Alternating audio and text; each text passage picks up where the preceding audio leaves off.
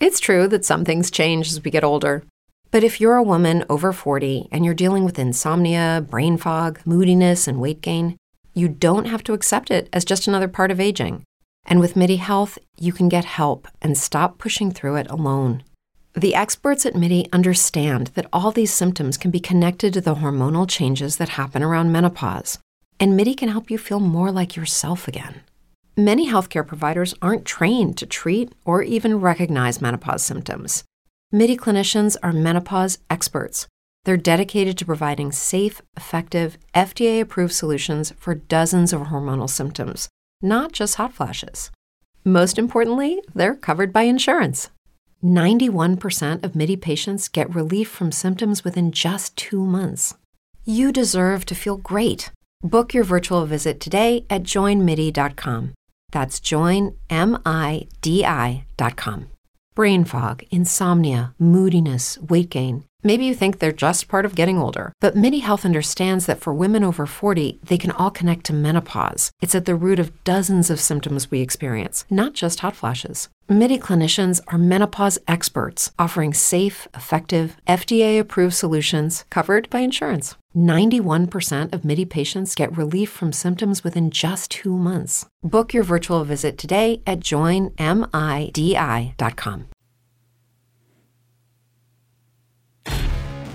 The Radical. Fundamental principles of freedom, rational self-interest, and individual rights. This is the Yaron Brook Show. All right, everybody, welcome to Yaron Brook Show on this Sunday afternoon. Hopefully everybody's having a good, great, fantastic weekend. All right. Today we're talking about a non-political topic. I wonder what impact that'll have on a number of people who come. What I should be talking about is Hunter Biden. If I put Hunter Biden in the title, we'd be going through the roof right now. Maybe tomorrow I'll talk about Hunter Biden and the corruption of the political class. There you go. That would be a good title. Hunter Biden and the corruption of the political class. And we can talk about corruption in politics. All right. We are going to be talking ethics today, part of our series on applying the objectivist ethics. This is part 3. I'm not sure how many parts this is going to take. We will see, but at least 7, 8, something like that. This is all due to Troy's contribution to the effort. He is sponsoring this entire series. Unfortunately, I haven't seen him live in a long time, so he's not listening to these live. But I am getting emails from him after the fact, so he is listening. He is listening to them. So thank you, Troy, for making these possible. We are getting closer and closer to election, but we talked about the election yesterday, so we're not going to talk about it today. I just came up with a topic for tomorrow's show that'll guarantee large viewership, so we will do that. Let's see, any housekeeping we have to do? Any housekeeping? Well, you know the story with Super Chat. You jump in with the Super Chat and ask questions. Happy to answer any questions you might have on this topic or on any other topic, although my preference is for you to ask topics about the virtue of independence.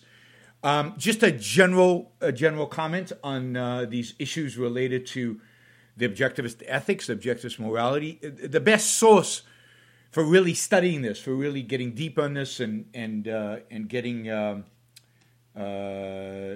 getting a greater in-depth understanding of any of these topics that I'm talking about with regard to ethics is Leonard Peikoff's Objectivism, the Philosophy of Ayn Rand. Objectivism, the Philosophy of Ayn Rand.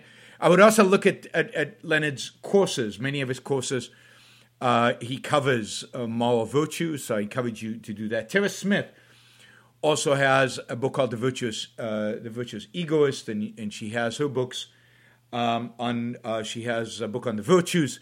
So Tara Smith is another source to go deeper on the virtues and to go deeper. But generally, I think the best source, kind of the the go-to source on anything to do with the objectivist philosophy is Leonard Peikoff's Objectivism and the Philosophy of Ayn Rand, OPAR for short, and he has a subchapter on each one of the virtues, and really that is the definitive source. Of course, the virtue of selfishness by Ayn Rand is where she lays out the principles, and Galt's speech is you get some of this content already in Galt's speech, and of course all of these issues are covered through story, through the behavior of characters, and we'll talk about that today in both The Fountainhead and Atlas Shrugged. So those of you who haven't read The Fountainhead and Atlas Shrugged, please, for your own sake, go read the books. If anything, I'm jealous. You get to read them for the first time. That I will never be able to experience again. So I encourage you all to do that. All right. So, what independence? Be independent. We talked a little bit about this yesterday. I was actually going to do productiveness today, but then I decided, we've talked a lot about productiveness in past episodes, and yesterday we brought up the issue of thinking for yourself. Think for yourself. We talked about that in the context of the election, and the election is a great example of the need to think for yourself. But this is a much broader issue than make a decision about an election. But the essence of the virtue of independence is think for yourself. Or maybe put a little differently, take responsibility for your own thinking. Which, if you want to take broader than that, take responsibility for your own life. Now, we hear a lot of people in our culture talking about personal responsibility, being personally responsible. And, conservatives talk about this a lot, and they typically think about things like,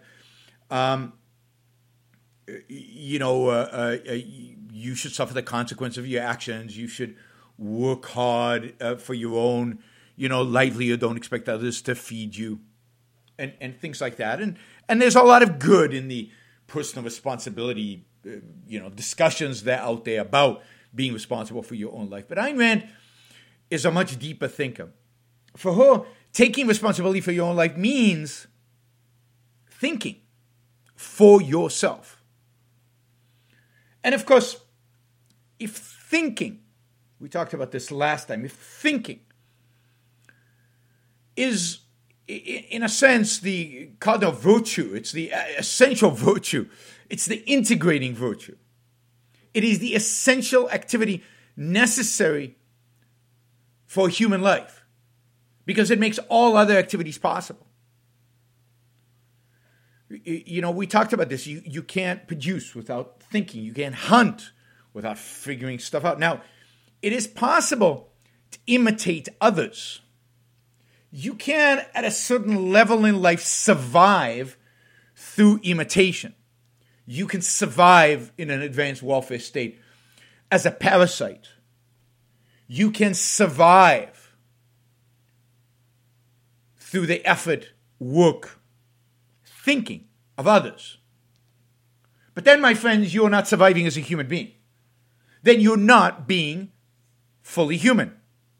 To survive as a human being and to, in a sense, get the rewards of that survival, which are ultimately the achievement of your values and being happy, requires you to do the thinking for yourself. Requires. Now we'll get to, but I can't do all the thinking. I have to rely on others. Yes, but we'll get to what that means, what independence actually means, right? But to live with a capital L, to live as a human being, to benefit, to pursue values, to benefit from those values, to achieve happiness, requires living based on your thinking, living based on your rationality is the virtue.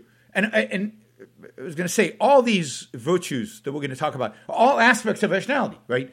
So rationality is to think in a particular way, right, for a particular purpose. Independence means you have to do it yourself. It's implied in thinking. I mean, who's going to do the thinking? Nobody can eat for me. Nobody can live for me. Nobody can value for me. It's implicit. It seems pretty straightforward that nobody can think for me. I must think for myself. And the goal of that thinking is ultimately the achievement of 5 values. Above all of them is my life and ultimately my happiness. Right? So being independent is thinking for yourself. Being independent is being responsible, taking personal responsibility for your thinking and therefore for your life and therefore for your values and for the attainment of those values. Now, people say, right, it's really impossible to be independent, right? Don't we depend on others for knowledge, right? I mean, I'm not going to invent the automobile. Somebody invented it. Somebody did the thinking, right? No man is an island. We don't live on a desert island. And indeed, some people who misunderstand the concept of independence think that objectivists should live on a desert island, or objectivists should invent everything that they use, or we should all start from scratch. And of course, that goes nowhere. And people who adopt this idea of independence one way or the other drop out of objectivism. Or we should not have friendships. We should be self-contained in some way. I mean, we should be self-contained, but not in the sense of not dealing with other people.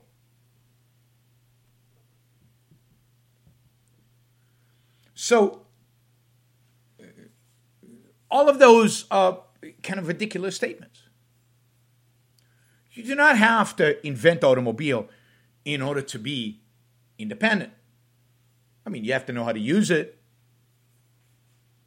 And you have to be able to be independent enough to have created the values necessary to be able to afford and to purchase the automobile, to trade value for value. Partially being independent is the appreciation of the fact that other people create values that are values for you, and it is your responsibility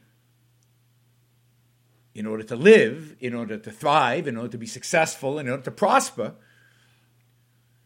to create values yourself so you can trade with them, so that you can benefit from the values they have created. That does not require you understand how a computer works to buy a computer. You understand how an automobile works in order to buy an automobile. Thinking for yourself doesn't mean thinking about everything. Some things I don't think about. I don't think about how an automobile works. I mean, if I do, then I'll get a book. I'll gain an understanding to the extent that I need it, but only to the extent that I need it, that my life requires it, that knowledge is of value to me. So, being a being of reason, thinking for oneself does not mean one needs to know everything, to think about everything, to conceive of everything.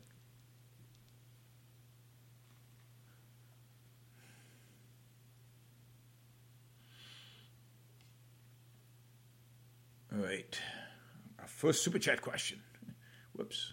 Something went wrong there. Sorry. Let me just copy paste it.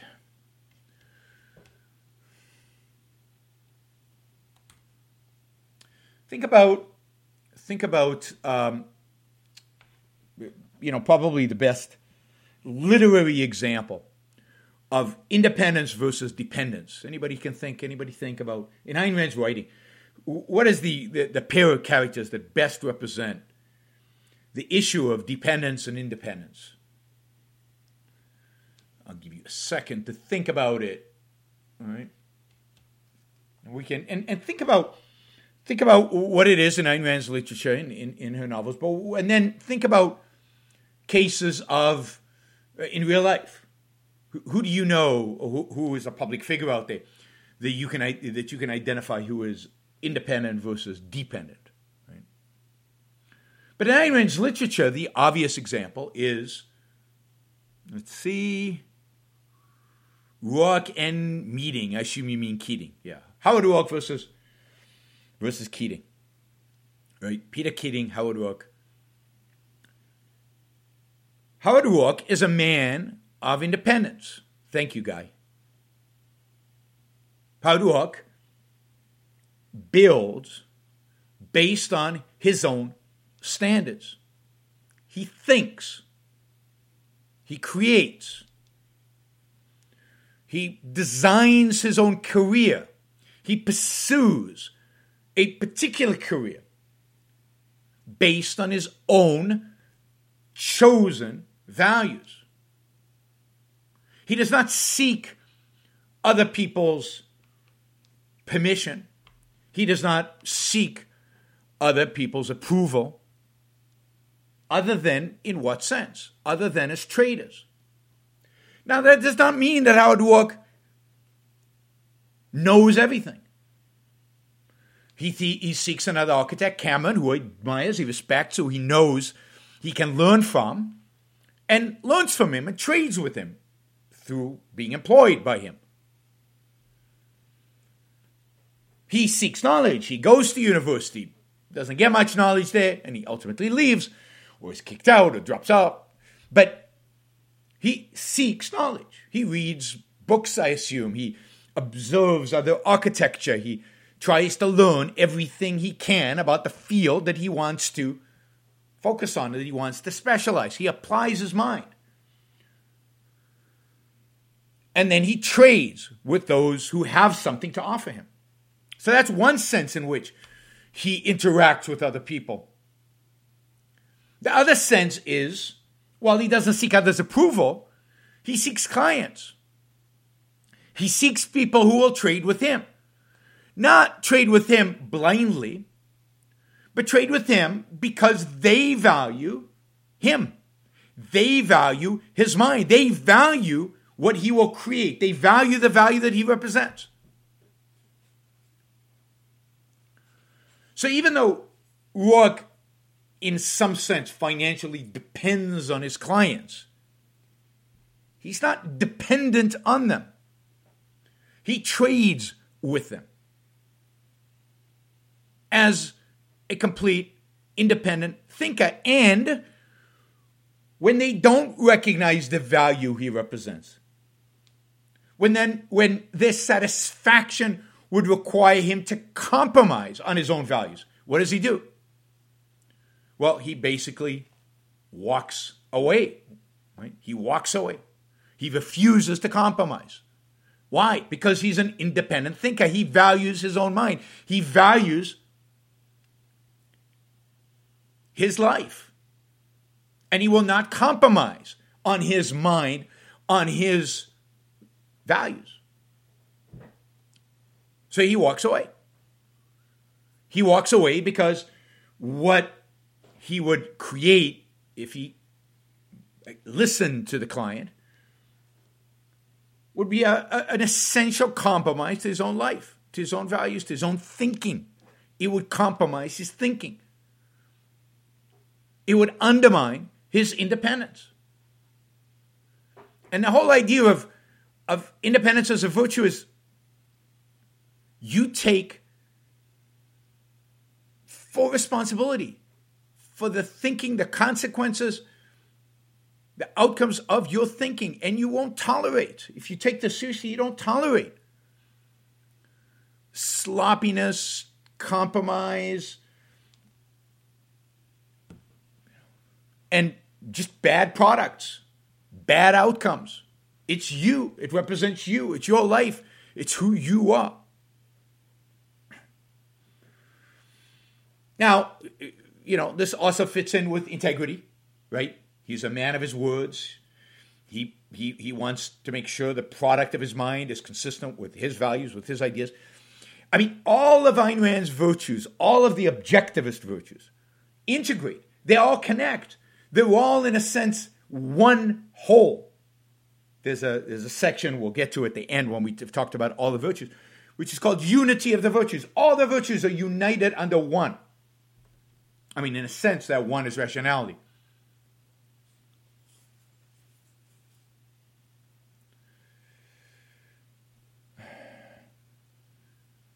So Stefan asks a fountainhead question. Let's just take this quickly and then we'll get to Keating. Keating, would you say that Dominique, before she met Rourke, was destroying evil for the sake of destruction? No, because she wasn't destroying evil. She was actually destroying the good. And she wasn't destroying the good for the sake of destroying it. She was destroying the good out of a sense of, if you will, justice.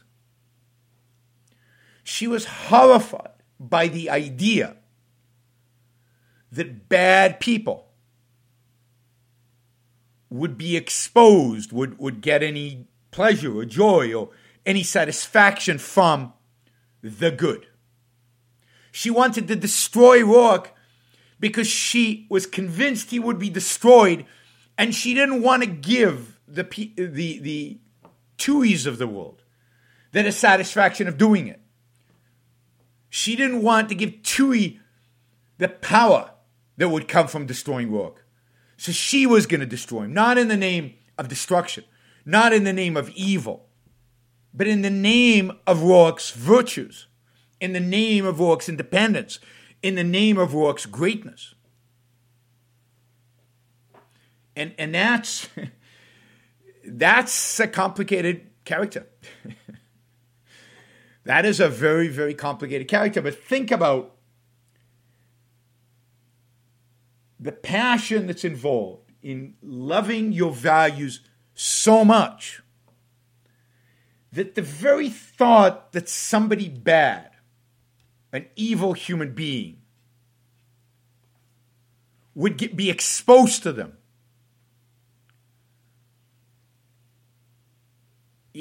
upsets you greatly. So that you want to make sure that they never see, that they never get exposed to them. And it takes her a while, the entire book almost, to see that she is wrong. Wrong in the sense that she's too focused on the negative. Too focused on the negative. And not focused on the values and on the good people who have the good values and on the ability of good people to win. So what Rourke teaches her is to focus on the positive, to focus on the values themselves and not on evil. He teaches her that evil in the end is impotent. That is the good that is powerful, that the good that prevails, that is the good that she should focus on, she should help, she should promote, she should help sustain, and that is what her life. It's true that some things change as we get older. But if you're a woman over 40 and you're dealing with insomnia, brain fog, moodiness, and weight gain, you don't have to accept it as just another part of aging. And with MIDI Health, you can get help and stop pushing through it alone. The experts at MIDI understand that all these symptoms can be connected to the hormonal changes that happen around menopause. And MIDI can help you feel more like yourself again. Many healthcare providers aren't trained to treat or even recognize menopause symptoms. MIDI clinicians are menopause experts. They're dedicated to providing safe, effective, FDA-approved solutions for dozens of hormonal symptoms, not just hot flashes. Most importantly, they're covered by insurance. 91% of MIDI patients get relief from symptoms within just 2 months. You deserve to feel great. Book your virtual visit today at joinmidi.com. That's joinmidi.com. If you're a woman over 40 dealing with hot flashes, insomnia, brain fog, moodiness, or weight gain, you don't have to accept it as just another part of aging. The experts at MIDI Health know all these symptoms can be connected to the hormonal changes of menopause, and MIDI can help with safe, effective, FDA-approved solutions covered by insurance. 91% of MIDI patients get relief from symptoms within just 2 months. Book your virtual visit today at joinmidi.com. That's what will give meaning to her life.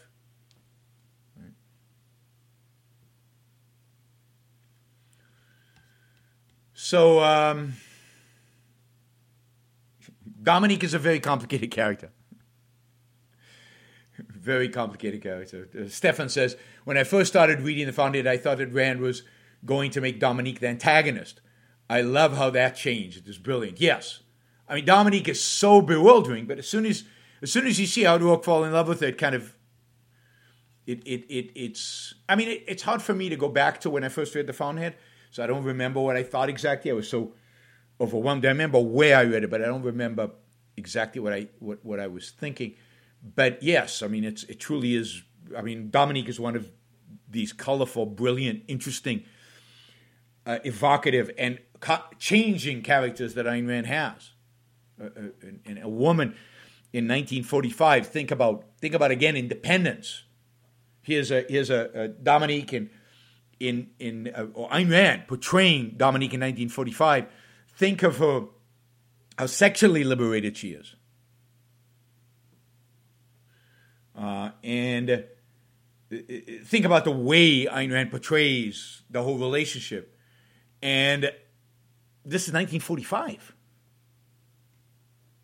When, movies in Hollywood, if they portrayed a married couple, their bedroom would have 2 beds in it, because God forbid you imagine that a married couple might have sex. So they had to have separate beds. Go back and look at all the movies in the 40s and 50s where married people live in. So that's just one way in which Ayn Rand. But think about the whole novel. Think about the construction of that novel, the characters in the novel. There is no other Toohey in world literature.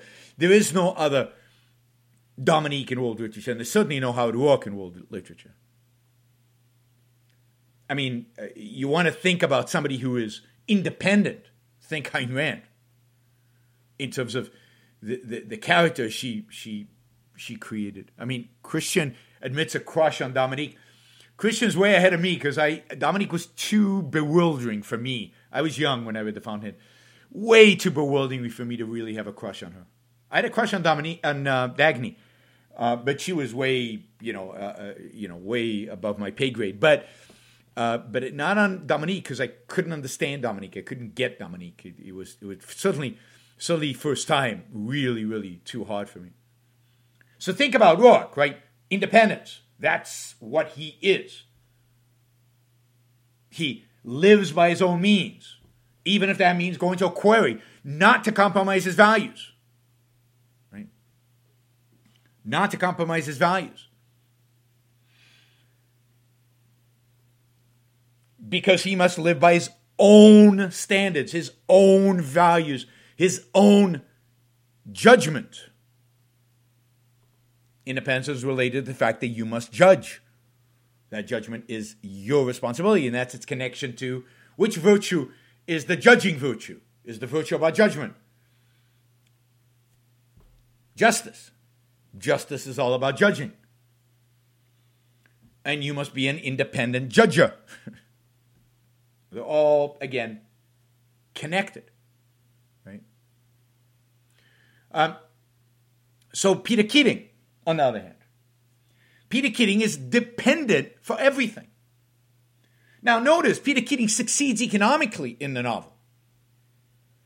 But he succeeds in the novel by leeching, not by creating, not by innovating, not by thinking for himself, but copying from others, even Howard Roark. By pleasing people, by appeasing people.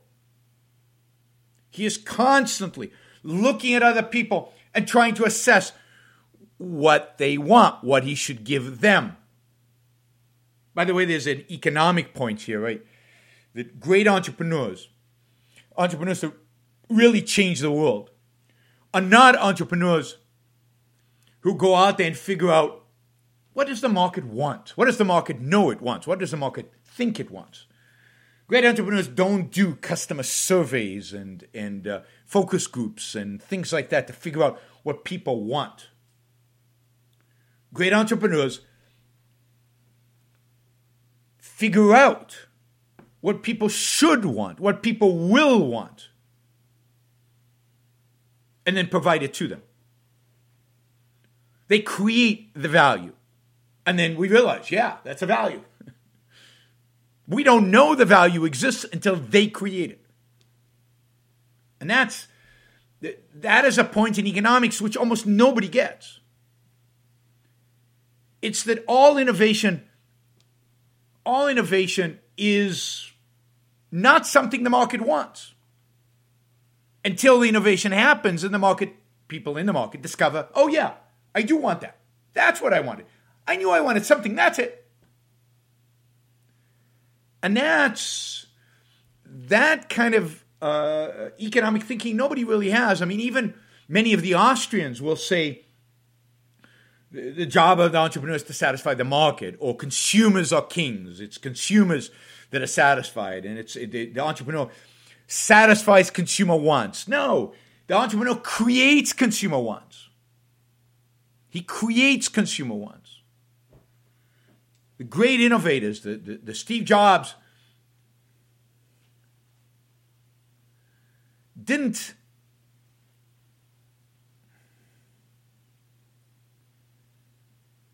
ask people what kind of phone they wanted, what kind of device they wanted. He created what he thought they should want based on his independent vision. Now, he didn't do it alone, obviously. He had employees. He traded with them. They had ideas that overran maybe his ideas. They showed him something maybe was better, and he changed. He adapted to make the best kind of product possible.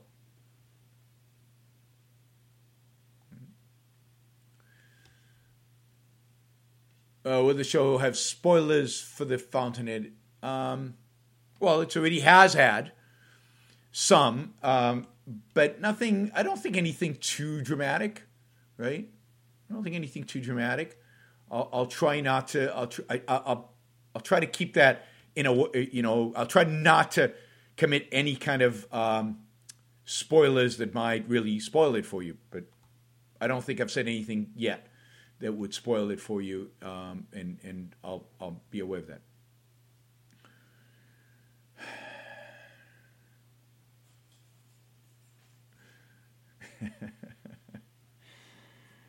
All right. So Keating is really the independent. I'm sorry, the dependent. Jesus, I'm distracted. Keating is dependent, yet he is successful. But what's so beautiful about Ayn Rand, and here might be a spoiler, is that success for Ayn Rand is not about wealth. Success with Ayn Rand is not about the size of your house. Success for Ayn Rand is not about how many buildings you build. Success for Ayn Rand ultimately is about the values you attain and whether you can be happy. And I won't say whether Keating is happy at the end or not, but being dependent. I will say this, you cannot be happy. The values you're pursuing are not your values. Attaining them does not give you the joy, the satisfaction, the self-esteem, and therefore the happiness that attaining your values gives you. You attain values and you go, yep, attained that. What's next? But there's no satisfaction because it's never yours. It was never your choice. Somebody else chose it for you, whether it was your client, whether it was your mother, in Peter Keating's case, whether it was somebody else, your boss.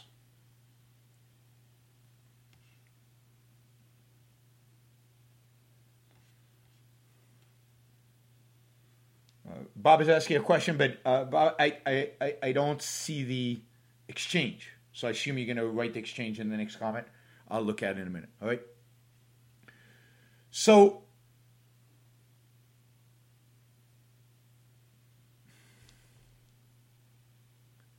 being dependent, you can technically survive. But you know in your own mind, you know, because it is your nature, that it is not your thinking that has led to your survival. These are not your values that you are seeking. These are not your values that you are attaining. And therefore, you can never be truly happy. You can never be properly. Well, you can never attain happiness. Again, the values, think about independence in terms of values, because this is, what is thinking for? Thinking for is for choosing and attaining values so that you can survive, thrive. But if the values are not yours, then the values mean nothing to you. So the focus of an independent person, the focus of an independent thinker, is to identify, to choose, and to pursue your values, the things that you have identified, you have recognized are your values that are important to you. The universal values, the ethical values that we're talking about. And then the particulars, including the material values that you need. But if, for example, if you value a Ferrari because other people suggest to you that it is a symbol of prestige, it is a symbol of success. So you want a Ferrari because other people have told you that it would be cool if you had a Ferrari. Or you know that other people look at you, whoa, look how successful he is because he has a Ferrari. When you get the Ferrari, it will not mean anything to you. You didn't really ever want a Ferrari as a symbol for you of success or the fun of driving a Ferrari. I would like a Ferrari just to be able to drive one. And I don't need one on a regular basis. I just want a Ferrari for a few hours on a windy track somewhere with the road closed down so I can drive it like a maniac and enjoy the thrill of what a car like that can perform. And I know I won't drive it very well. I know I'm not going to drive it to its fullest potential, but just the enjoyment of that to me is the value of a Ferrari. It's not what other people think. But if it is what other people think, then I'm not ever going to really enjoy the drive. I'm not ever really going to enjoy. It's going to be a hassle getting in of the car. I used to have a friend, actually, I mentioned this, Terry Goodkind, who passed away not so long ago, used to have a couple of Ferraris and it took me around for a spin. And he loved his cars. And it was a real passion for him. And he didn't care whether people knew he had a Ferrari or not.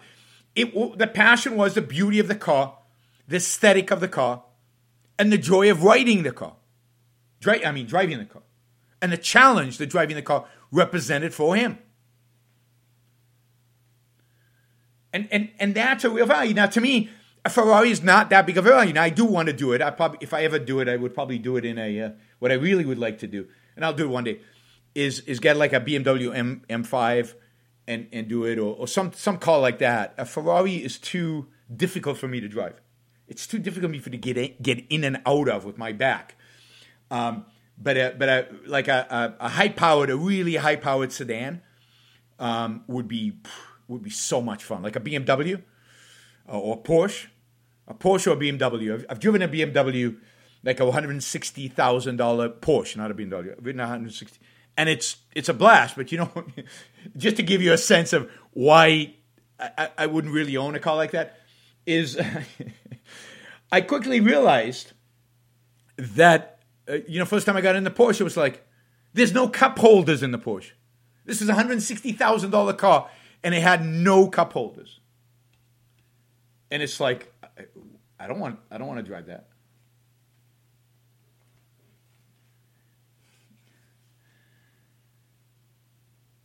All right,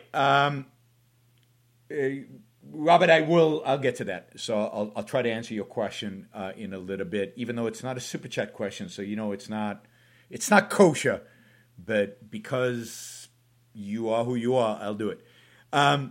Let's see. Somebody said Aston Martin. Yeah, if I had to buy a car, one of those supercars, if I had a $250,000 to buy a car, the car I would buy is an Aston Martin. It's just so such a gorgeous car. It's so beautiful. So there would be the aesthetic. It would be the beauty of it.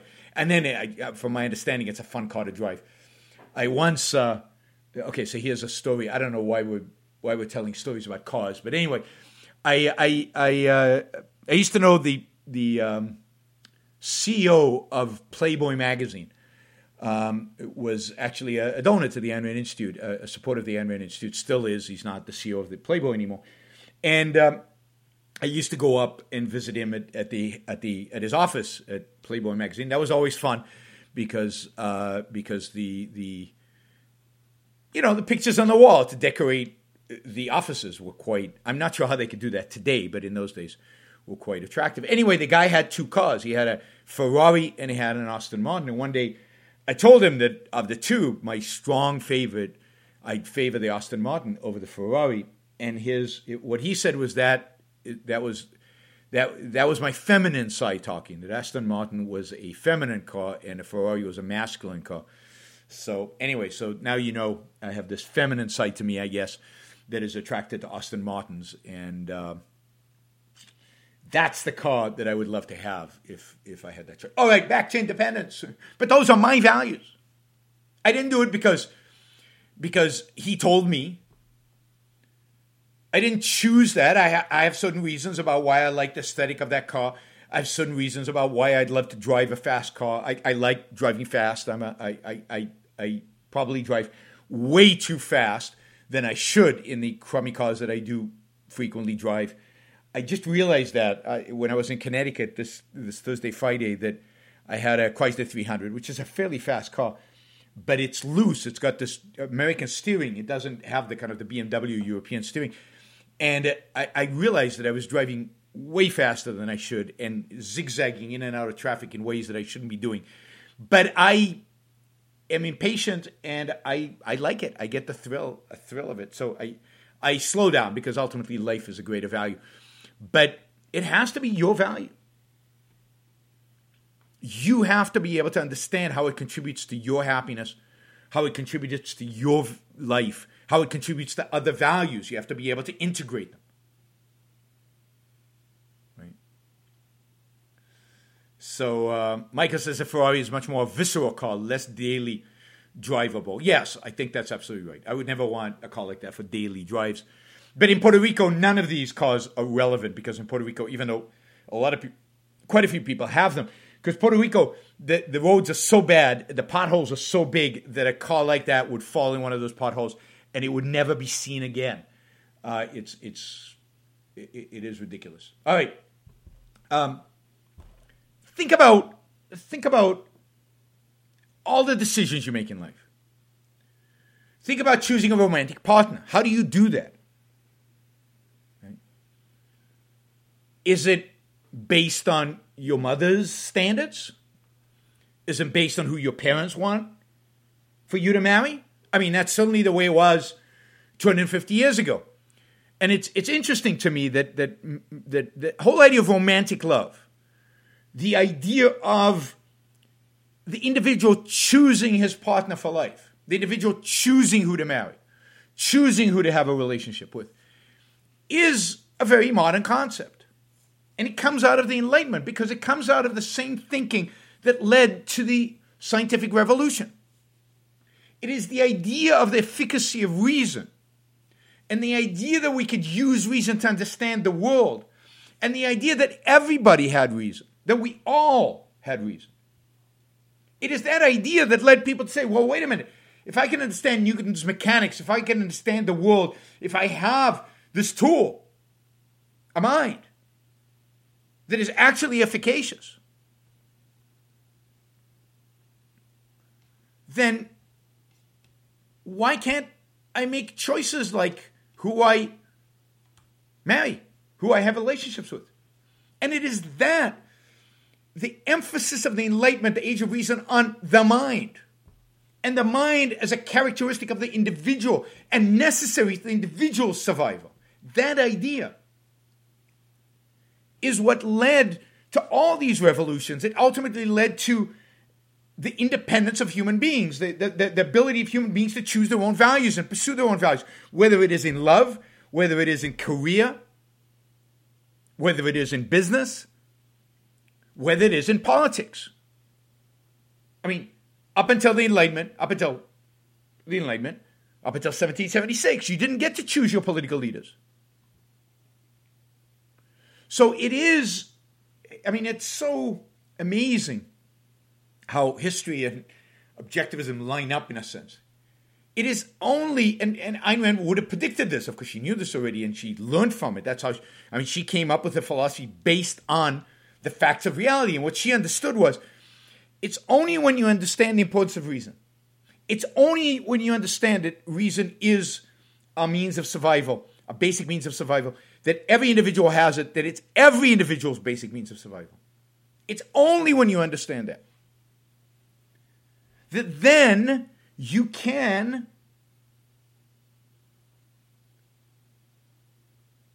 extrapolate political freedom.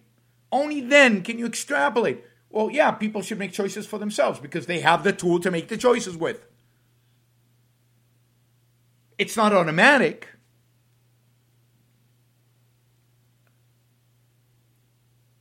It's not automatic, but it's one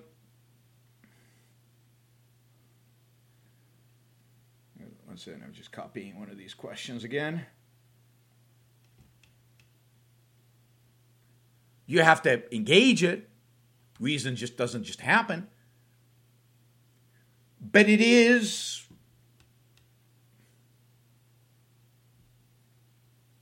our means of survival. It is what makes all other choices possible. Right? All right. So think about choosing a partner. Think about who you should marry.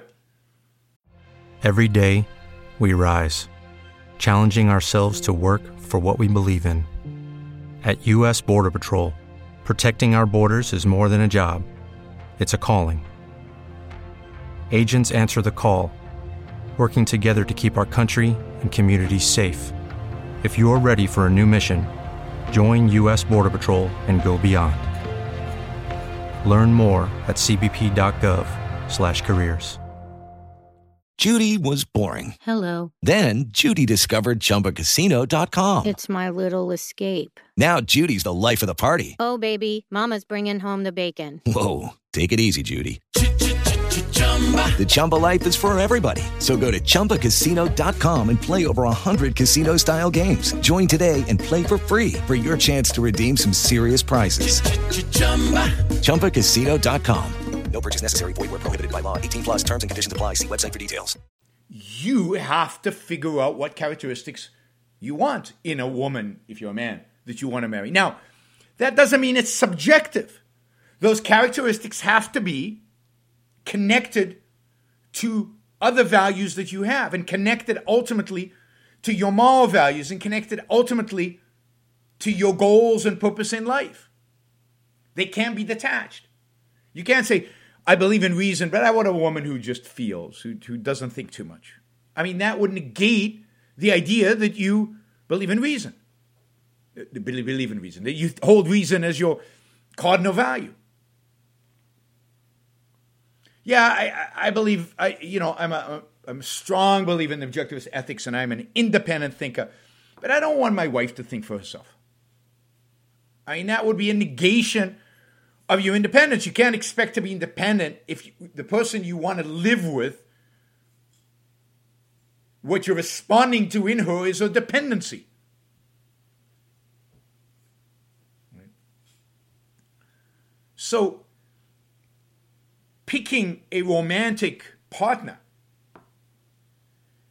is an example of, has to be, if it's going to be successful.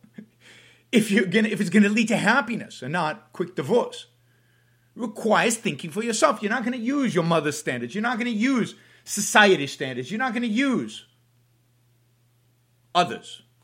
You have to use your own standards.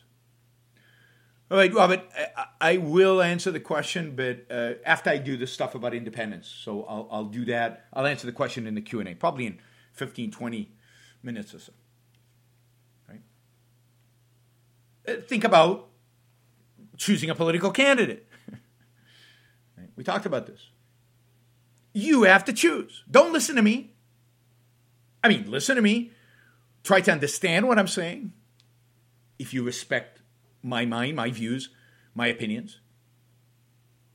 Try to understand the reasonings I give. But in the end, this is what I say makes sense. Does this fit into the context of your knowledge? If this is an important decision for you and you do the research and you do all the thinking and you do everything, do you come to the same conclusion as I do? And if you don't.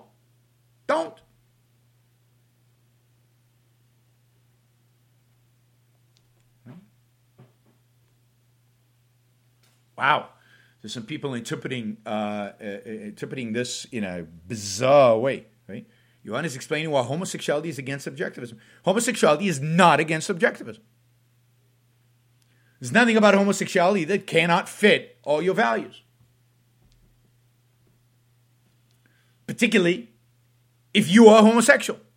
If you're not, then there's a clash. Don't be a homosexual just because it's cool to be a homosexual. Be a homosexual because that's what you identify yourself as being. That's what you have identified your nature to be. And then objectivism is consistent with that.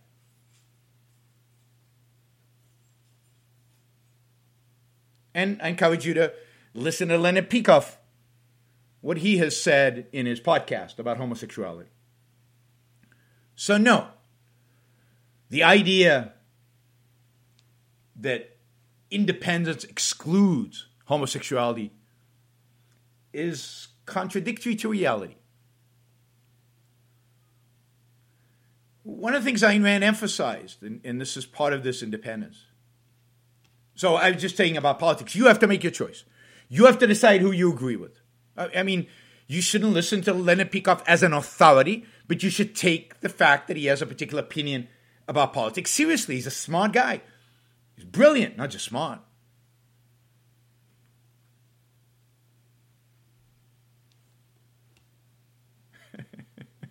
What exists in university, which I will not repeat, just said, is some of the funniest, stupidest thing I've ever read on this.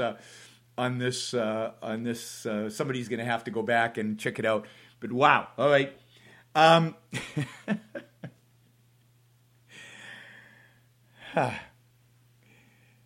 Where were we? You know, you should, when people you respect say something, you should take that seriously. And you should try to figure out why. You should try to figure out if you agree with them. But doesn't mean you should or you shouldn't. You have to figure it out. You, right or wrong, and you're going to be wrong often, and you're going to be right, hopefully more often. But it's your responsibility to make choices about your life, to figure out what you value, what is right in your view, based on the facts of reality. And again, we can't all be right. Reality is what it is. Some of us are wrong. Part of being independent is recognizing that.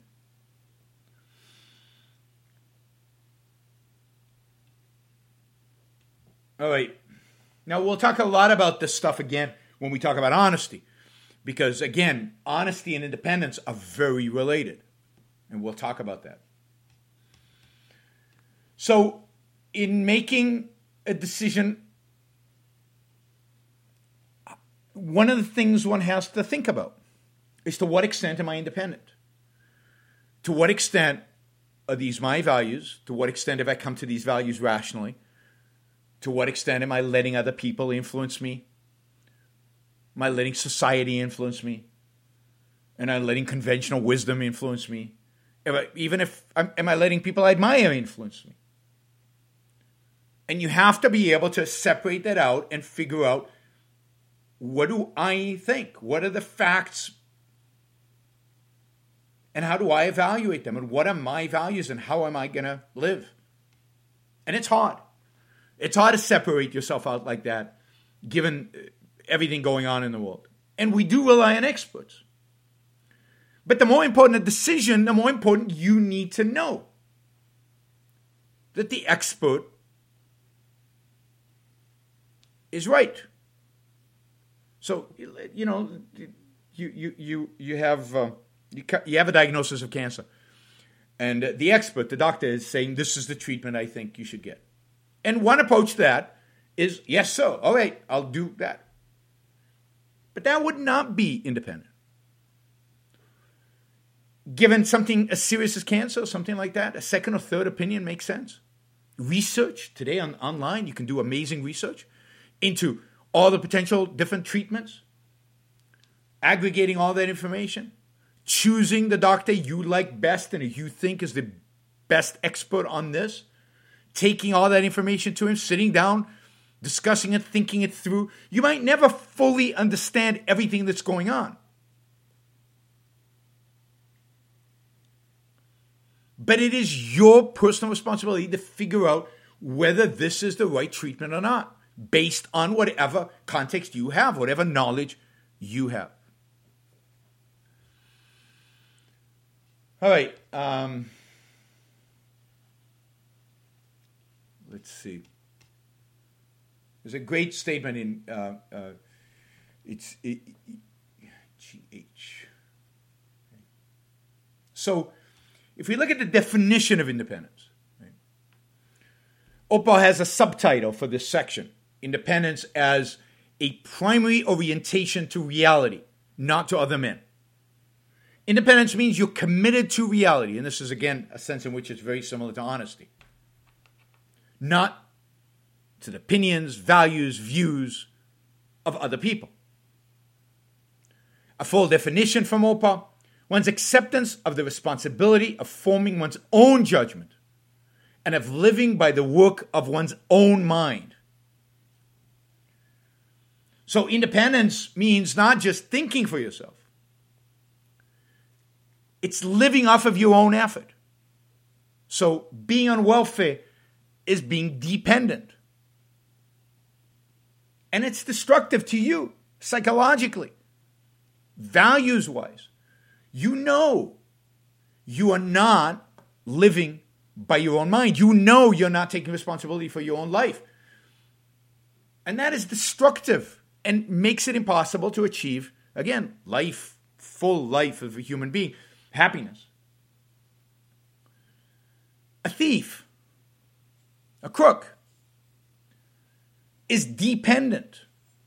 He's dependent on the production and the productive ability of those he steals from.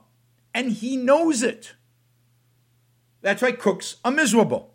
Counter to what you see in the movies, crooks are pathetic human beings, miserable human beings.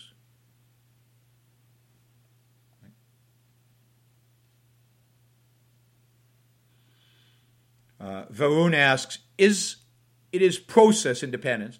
Once you can do it in one area of your life, you can confidence to apply in other areas. There's a sense in which that is right. There's a sense in which we're constantly building that confidence that we can do this. But you don't want to be in a position where you say, okay, I'm going to be on welfare while I build up my confidence to be independent. No, you want to try it out in every aspect of your life. You want to definitely try it out in... You don't want to get married with somebody your mother chooses for you while you're working on independence in your career, and then you'll get to independence and romantic love later. But there's a sense in which it's constantly reinforcing the value of being independent. The value of it is constantly reinforcing itself. Time Warp says, crooks have no self-respect. Yes, they have no self-respect, no self-esteem. They know they live at the behest of those they steal from. They know they are useless. They're parasites. A thief is a parasite. A living a non-human life. Living not based on their reason, based on the reason of those they steal from. And even if they don't know that reason is man's basic means of survival, even if they don't know that explicitly, as a human being, that is a fact, and therefore they are punished psychologically for it. So the recognition of reason as man's basic means of survival is a recognition of human nature. It's a recognition of the way human beings have to be, are with relationship to their survival. And if you ignore that, or if you don't know it, or if you live counter to it, you will suffer the consequences. That's what it means. This is what the moral is the practical, and the practical is the moral.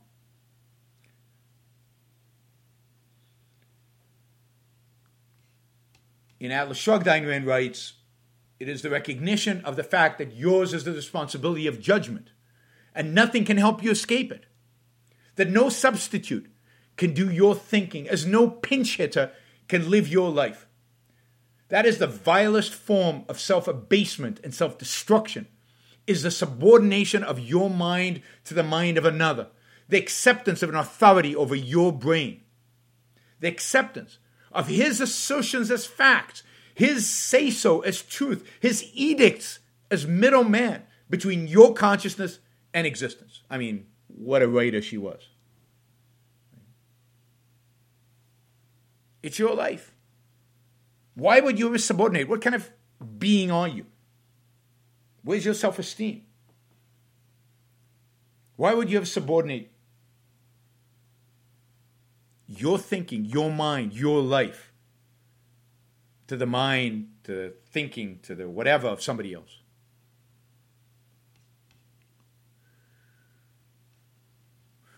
Whoops.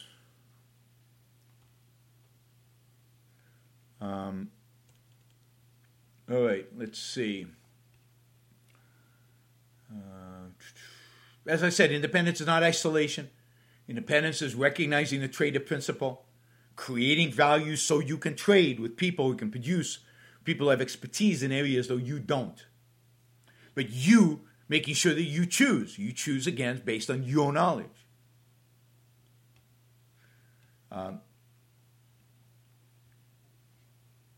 Let me see if there's any other issues I want to cover. Yeah, I think so. So, to be rational means to think for yourself. To be independent means to think for yourself. You can see kind of the unity of, in a sense, it's an end all about thinking and acting based on your judgment, based on the facts of reality, based on reason. All right, that's and think about this in business, right? We always want to tie this to business. As an employee, you should always think for yourself, and you should work for a company that values you thinking for yourself. It's horrible to be in a company that doesn't want you to think. Just follow orders. Shut up. I wouldn't stay at a job like that. Neither should you. Look for something better. Teamwork. How does independence relate to teamwork? Well, great teams are comprised of members who are all independent thinkers. The people in the team who are mooching off of the other people's thinking are not valuable. They don't add anything. That they detract from the quality of the teamwork. Nothing wrong with teamwork, but teamwork is only good teamwork when you've got a bunch of independent thinkers pushing each other, challenging each other, encouraging each other, stimulating each other to think better for themselves. The fact that you have a team doesn't create a collective consciousness, doesn't create a collective mind, doesn't create some other form of, quote, thinking. It's still you alone thinking. Other people prodding you, other people challenging you, but that's good. That enhances. So teamwork and independence don't conflict. When the team is comprised of people who think for themselves, who push the envelope, who expand. And again, a great team is one comprised of people who have different contexts, different expertise, are going to come at a problem a little differently, have different facts at their disposal, and then can share that and help everybody get to a better conclusion because the context is broader. But the team is just a collection of individuals. The individual is the primary. And it's your responsibility as a team member to be an individual. That's why you're there. You're not there to be a clone of the other team members. You're there to be you, and therefore to challenge the team members. Thank you, Christian. It's great to see people, you guys, valuing this content. So, teamwork does not contradict. Again, think of the great businessmen. The great businessmen are independent. They're thinkers.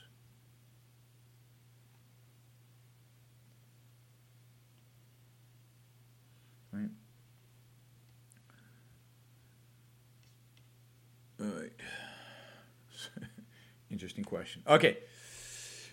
So, and as a boss, this is important. As a boss, as somebody who manages people, what you want to do is encourage them to think for themselves.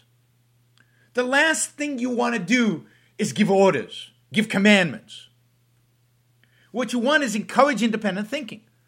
Encourage people who think out of the box. Encourage them to say what they really think. Don't shut them down because you don't happen to agree with.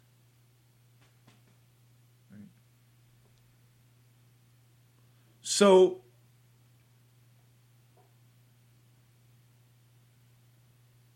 keep, as a boss, think about how you can create a work environment which encourages people to think within the framework of this is their job, right? The job is a particular job. It's not they can think about anything. But how within the confines of their job, without the confines of the particular thing that they have to build, create, make, how can you encourage them to think independently? How can you encourage them to be innovative? How can you encourage them to feed up, to take that job to the next level, to make something more of it? That is good for their personal development, and it is good for the company because you'll get a bunch of independent thinkers going and pushing the envelope and creating more value for the company itself.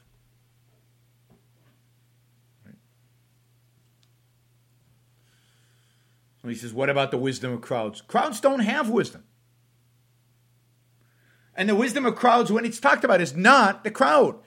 The sense in which wisdom of crowds has is the sense in which the marginal person in the crowd might have wisdom. So, for example, an investing crowd, it's not the crowd that has the wisdom. It's the marginal investor that has the wisdom, and that's a whole other topic for another day. But there is no such thing as the wisdom of crowds. Wisdom can only be held by individuals. And indeed, beware of so-called wisdom of crowds. All right, let's have a look. Let's see which one of these are... Could you comment on the failed independence of young people who, questioning the views and values of their parent generation, adopt uncritically the views and values of their peers or of college professors? Yeah, I mean, it talks about this. That's a pseudo-independence, because what are you doing? You're still dependent, but your dependence manifests itself on, I'm just the opposite of that. I don't have my own ideas. I'm just the opposite of what you say. I'm the negation of what you say. I'm shifting my dependence from one group to another group. And in the Fountainhead, there are a number of characters that represent this flaw. So-called, what do you call them?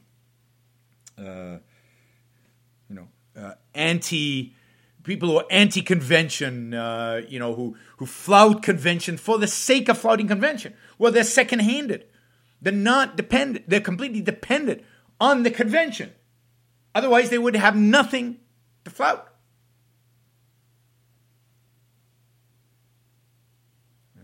So a lot of people who I don't know, they color their hair yellow and they dress crazy, are not doing it because they have independently, thoughtfully come up with a conclusion that this is the best look for them. They almost always are rebelling against something about it, some convention, but by rebelling, they're not being independent. They're being anti-conformists. They're anti, but They're conforming.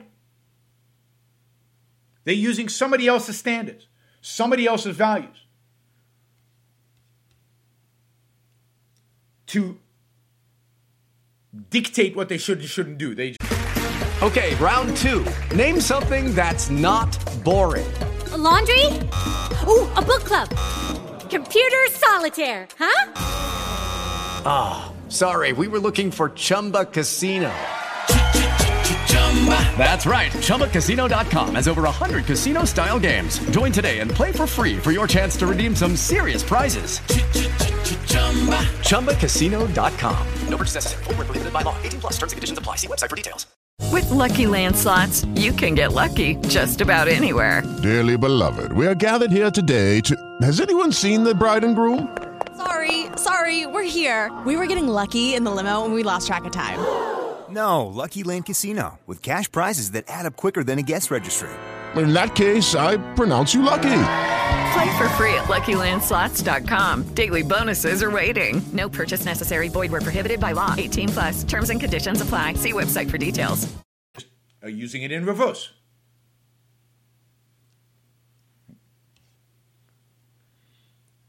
So that is just as dependent on any other form of dependency. No, I mean, what you should do when you're a teenager, and this is the beauty of, I've talked about this, the beauty of hormones that make you question when you're a teenager, is to think for yourself, to figure out what you think is really true, to take what your teachers say, to take what your parents say, and then try to figure out from all of that what you think is true. And not just to take what they say, but to study the facts, to evaluate the facts, to examine the facts, to introspect, to look at the world, to figure out what you think is true. Use your mind. Use your reason. And it's not some average of opinions, or it's not these opinions against those opinions. It's reality. Look at reality. Examine reality. All right, we'll get to that. Okay, so this is a question. I watched Economics Explained on YouTube about California. The richest zip codes are not in California and New York, but instead in D.C., Maryland, and Virginia. How does one take advantage of corruption? How does one gain influence, wealth, and honest dependency? Let me move that. You know, I'm going to do the show tomorrow about political corruption. And let me talk about that. Let me talk about that then, because it's related to this idea of political corruption. Right? Yes, Christian says, if you agree that one is one, then objectivism is viable to consider. The tremendous power of Rand is to develop precise logic into an entire philosophy. An entire philosophy built on inducing from reality, from the fact, from A is A, one is one, reality as it is. And then inducing from that and integrating across all your knowledge to make sure that it's all fits. And what these virtues do is they help you integrate your knowledge across all spheres. Would an older Howard Roark be living in Galt's Gulch? Definitely. If he was in Atlas Shrugged, he would definitely be one of the people invited to Galt's Gulch. There's no question. And I think he would go. Let's see. In her journal, Rand described Frank Lloyd Wright as independent in his work and a second-hand in his personal life. How can that kind of split arise? All kinds of splits can happen. I mean, so many people are independent in their work. I'd say the one area in which people tend to be independent is in their work. You see that in Silicon Valley. Think about all these geniuses in Silicon Valley who are independent in their work and are complete second-handed in their politics, in their personal life, in their moral life. You know, think about even a Steve Jobs, who was so independent in his work, and yet, I don't know, was in some ways a flake in his personal life. And this is so common. It's so prevalent.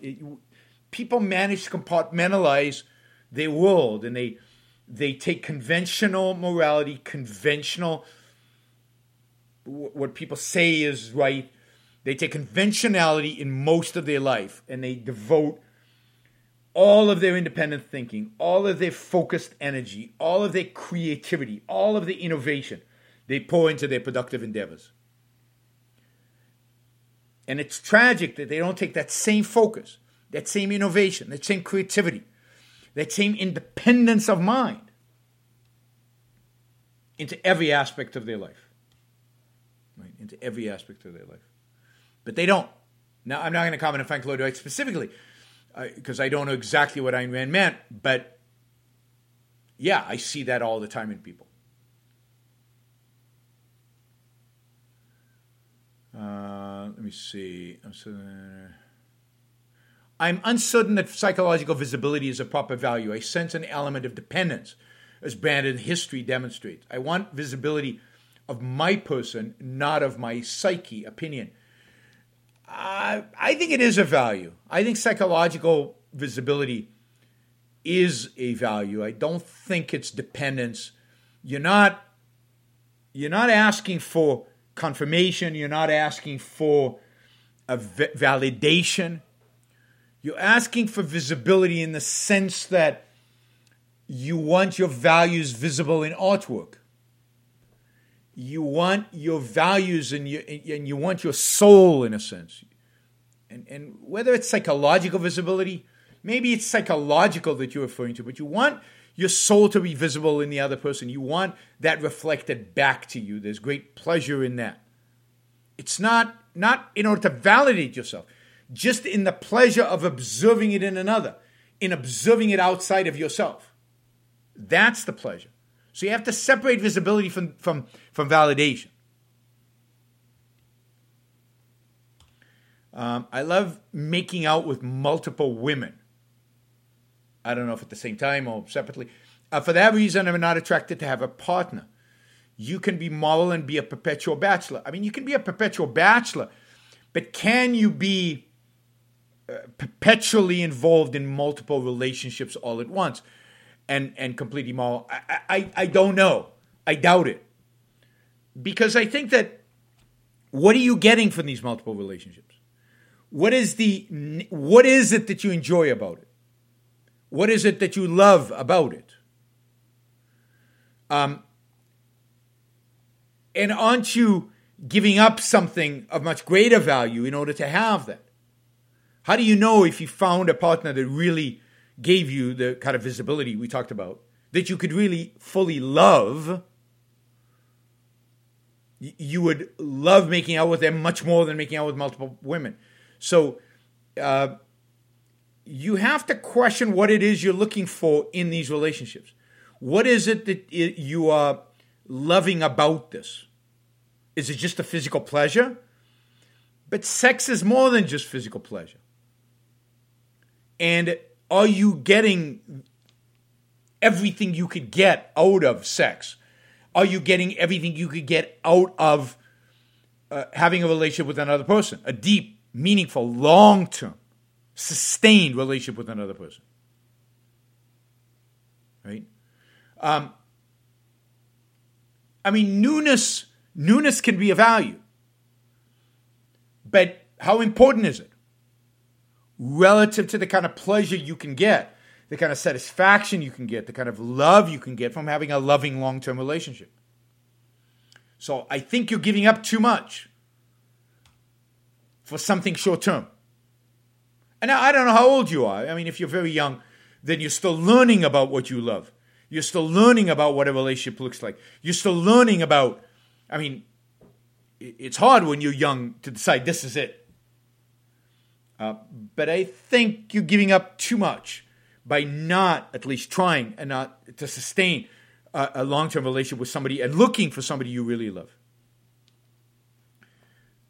How does it relate to resilience? Ability to survive in major life events, business disasters, personal situations. You mean independence?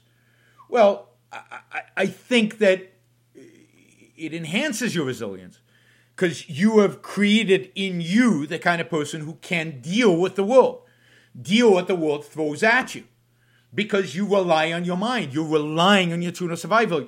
You've refined it. You've improved it. You've made it as good as it possible. Yeah, 27, you're still young. But it's getting to the point, at some point here, where you should at least try what a long-term relationship would look like. That was the question I got earlier. So independence is definitely pro-resilience, if you will. Pro-emergency. But in an emergency, you might have to rely on other people. You just have to do it smart. Again, independence doesn't mean that there are circumstances which you don't rely on a surgeon, or you don't rely, if you've just been in a car accident, you say, no, I haven't checked out this emergency room. Let me do some research and make sure this is the best emergency room. Context, right? You've got to take into account the context of the decision you're making, of the urgency and what information is available to you and what you can do. So the more independent you are, the more resilient you are, the more you trust your mind, the more capable you are in making decisions, the faster those decisions can be made. I mean, if you see, so that's that question. Just go back to the sex question. If all you can see is women as sex objects, then you're missing a huge amount. Because women are much more than sex objects. And, beauty is just one aspect of the satisfaction, the joy one can get from sex and from a relationship. So you've got to try to. I mean, Nine Man talks about this idea of trying to get self-esteem from having lots of partners, and it's not healthy. It's not healthy. Right? So I think there is a problem in viewing women as sex objects because you're missing out on their full potential and what they are. Now, there's a sense in which they are, right? And you are to them. But just as an object is very unhealthy. It's very unhealthy. All right. James says, since my question is being saved, I have another. Which parts of the U.S., from your point of view, are best for an independent life and entrepreneurship? I mean, basically look at, there's an index of economic freedom that is state by state. And I think today, as an entrepreneur, it depends on what kind of entrepreneurship you're doing and where in your career you are. But in the broadest sense, I'd say places like Florida, Texas, Tennessee. But if you're in tech, then, it's hard not to see the massive value in being in Silicon Valley. The massive value from the network effect, from the knowledge that people have, from the context that you will get, from all of that. Right? So it really depends specifically on what kind of business you're in. But generally, the states that are freest are states like Florida, Texas, from the perspective of private property, from the perspective of taxes, from the perspective of regulation. Florida, Texas, Tennessee. You'd have to look at the index of economic freedom on a state-by-state level. Such a thing does exist. Look it up online. Do you think Saber-like xenocentrism, as one might describe it, helps do what you're talking about on either a religious or secular level? It works for me. I don't know what that means. I don't know what xenocentrism is, and I don't know. I don't know what that would be applied to. I just don't understand the question. And if it's, I'm suspicious of xenocentrism, but I don't even know what it means. I don't know if I really should be suspicious if it's just an emotional reaction. Okay, here's Bob's question, which is, I guess, controversial, but I'll read it out. Are there such people who constitute a fifth column within objectivism? Who are they? So this person says, if you look at folks who comment on Yaron's podcast and his YBS Facebook page, you will find plenty of examples of folks who call themselves objectivists, note lowercase o, and make rationalizations to forgive or even praise anything Trump does wrong. Yes, but when Yaron says Trump apologists should not call themselves objectivists, presumably he's referring to those who refer themselves as capital O objectivists, not small o objectivists. So again, who are these people? So I guess the question is, who are these people that I refer to? What is a lowercase objectivist and an uppercase objectivist? I'm not sure I know what those are. So let's let's just be careful how we define this. There are people out there who claim to be objectivists. That is, claim to be, to adhere, to have studied, to have learned, and to live by, and to be advocating for Ayn Rand's philosophy of objectivism. I guess that's capital O objectivists. Who are at the same time racist, some of them, xenophobic, some of them, unthinking followers of Trump, some of them, nationalists, some of them, don't believe in the complete separation of state from ideas, some of them. In other words, contradict at some level some basic fundamental principle of Ayn Rand's. They could be people who, for example, believe that even if under laissez-faire capitalism, there should be no open immigration with, the caveats of protecting from criminals, and no, we should have like an ideological test to let people in. That's not objectivism.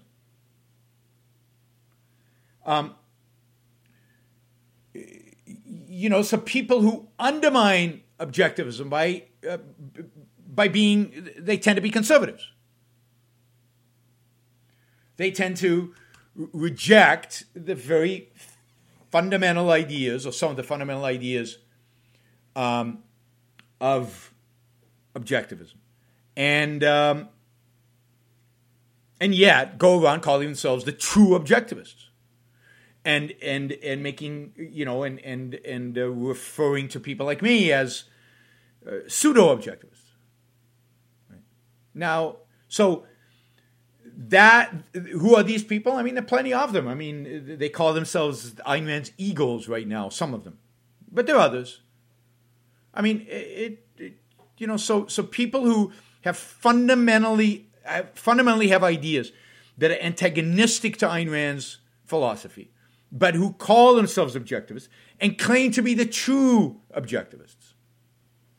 And I think, to the extent that anybody takes them seriously, a destructive force, destructive to objectivism. Okay.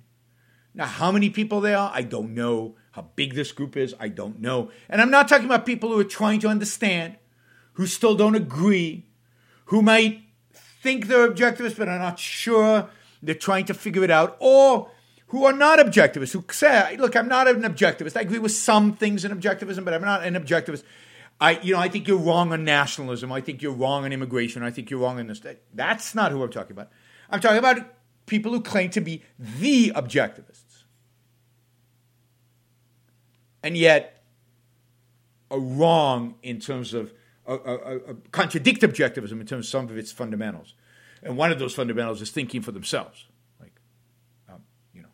And one of those examples is Trump can do no wrong. I mean, nobody can do no wrong. People who justify Trump's, groveling before the brutal dictator of North Korea, for example. Anyway, and on, every single aspect, or tariffs on Canada are justified. How does that justified within the context of objectivism? Even if you think Trump is a good president, overall, there's certain things you have to recognize, there are certain things he does that are wrong, that are non-objectivist, and not consistent with objectivism. And that's the difference between the two. There are people who vote for Trump, I know, I think you shouldn't, but vote for Trump, but have reasons and recognize that Trump is bad in certain areas, but think that the good is bigger than the bad. I have no problem with people like that. I mean, again, I think they're wrong, but I have no problem with, I don't call them names, right? My problem is with people who think Trump walks on water. And I know a lot of those people, even though they always deny it. They always say, no, I don't think Trump is the ideal candidate at all. I disagree with a lot of his things. Like what? And they have nothing to say. Well, how about this? How about that? No, they have an excuse, rationalization for every single thing. But no, I don't think Trump's an ideal candidate. But they do. They think he walks on water. They're the kind of people who, if you shot somebody in the middle of Fifth Avenue, they would still vote for him. Anyway, so that's who I was referring to. I hope Bob, that answers your question. I don't see you commenting, but I hope that answers. James says, I mean venture capital and private equity. I mean, venture capital, real venture capital, technology venture capital, I think the best place is still Silicon Valley. You just can't compete. You're going to get the best deals. You're going to see the best companies. You're going to be exposed to the best stuff. Anywhere else is much harder because now you're not necessarily going to be exposed to the wide variety of what comes out of Silicon Valley. If you had to pick a place for venture capital, probably Austin, Texas. New York is a great place for venture capital, but again, New York has all the problems that Silicon Valley has. So cost of living and in terms of regulations and controls. In terms of private equity, there you have more choices. Private equity, you could live pretty much anywhere. It doesn't matter. Private equity, you could be in Florida, which is even more free from property rights perspective than Texas is. Or you could be in Tennessee that has no state capital income tax or other places. So much more selectivity in terms of private equity. Venture capital, you need to be in a tech center. And Silicon Valley is the tech center. Another possibility is Austin, Texas, which is a tech center, and yet has the freedom that's associated with Texas. All right, Andrew, thank you. Really appreciate that. That's the supports. Thank you, everybody who contributed today. Thank you, everybody who listened today. Robert says, I don't think any of those are influential. I think you're right. I don't think there's a lot of. I don't think these people basically come on my board. They consume huge quantities of space on Facebook, but I don't think they have any influence. And I don't think it's a very big group. These what I call the fifth column within objectivism. I don't think it's something to obsess about or to worry about. They are there though. It's something to be aware of, and they do siphon off some people, and they do turn people off of objectivism. Luckily, they're not enough of them, and most of them are too stupid to have real impact on the world. Thanks, everybody. I will see you tomorrow. We'll talk about political corruption. That's a good topic. I like that topic. And we'll talk about Hunter Biden. I can put Hunter Biden clickbait. I'll use clickbait into the title. I'll put Hunter Biden into the title, and we'll have easily 200 people watching live tomorrow. Thanks, everybody. See you tomorrow. It'll be in the evening, so probably 8 p.m. Eastern time tomorrow. Bye.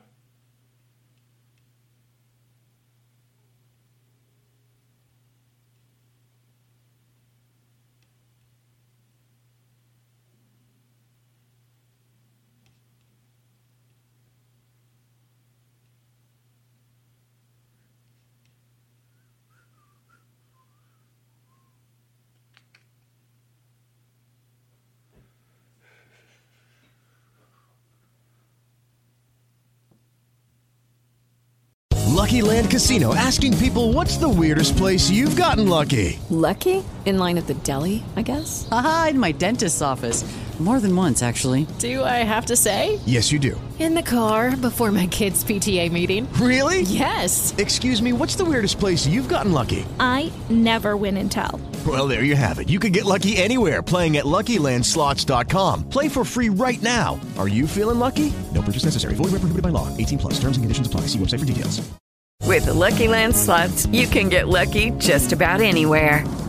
This is your captain speaking. We've got clear runway and the weather's fine, but we're just going to circle up here a while and get lucky. No, nothing like that. It's just these cash prizes add up quick. So I suggest you sit back, keep your tray table upright, and start getting lucky. Play for free at LuckyLandSlots.com. Are you feeling lucky? No purchase necessary. Void where prohibited by law. 18+ terms and conditions apply. See website for details.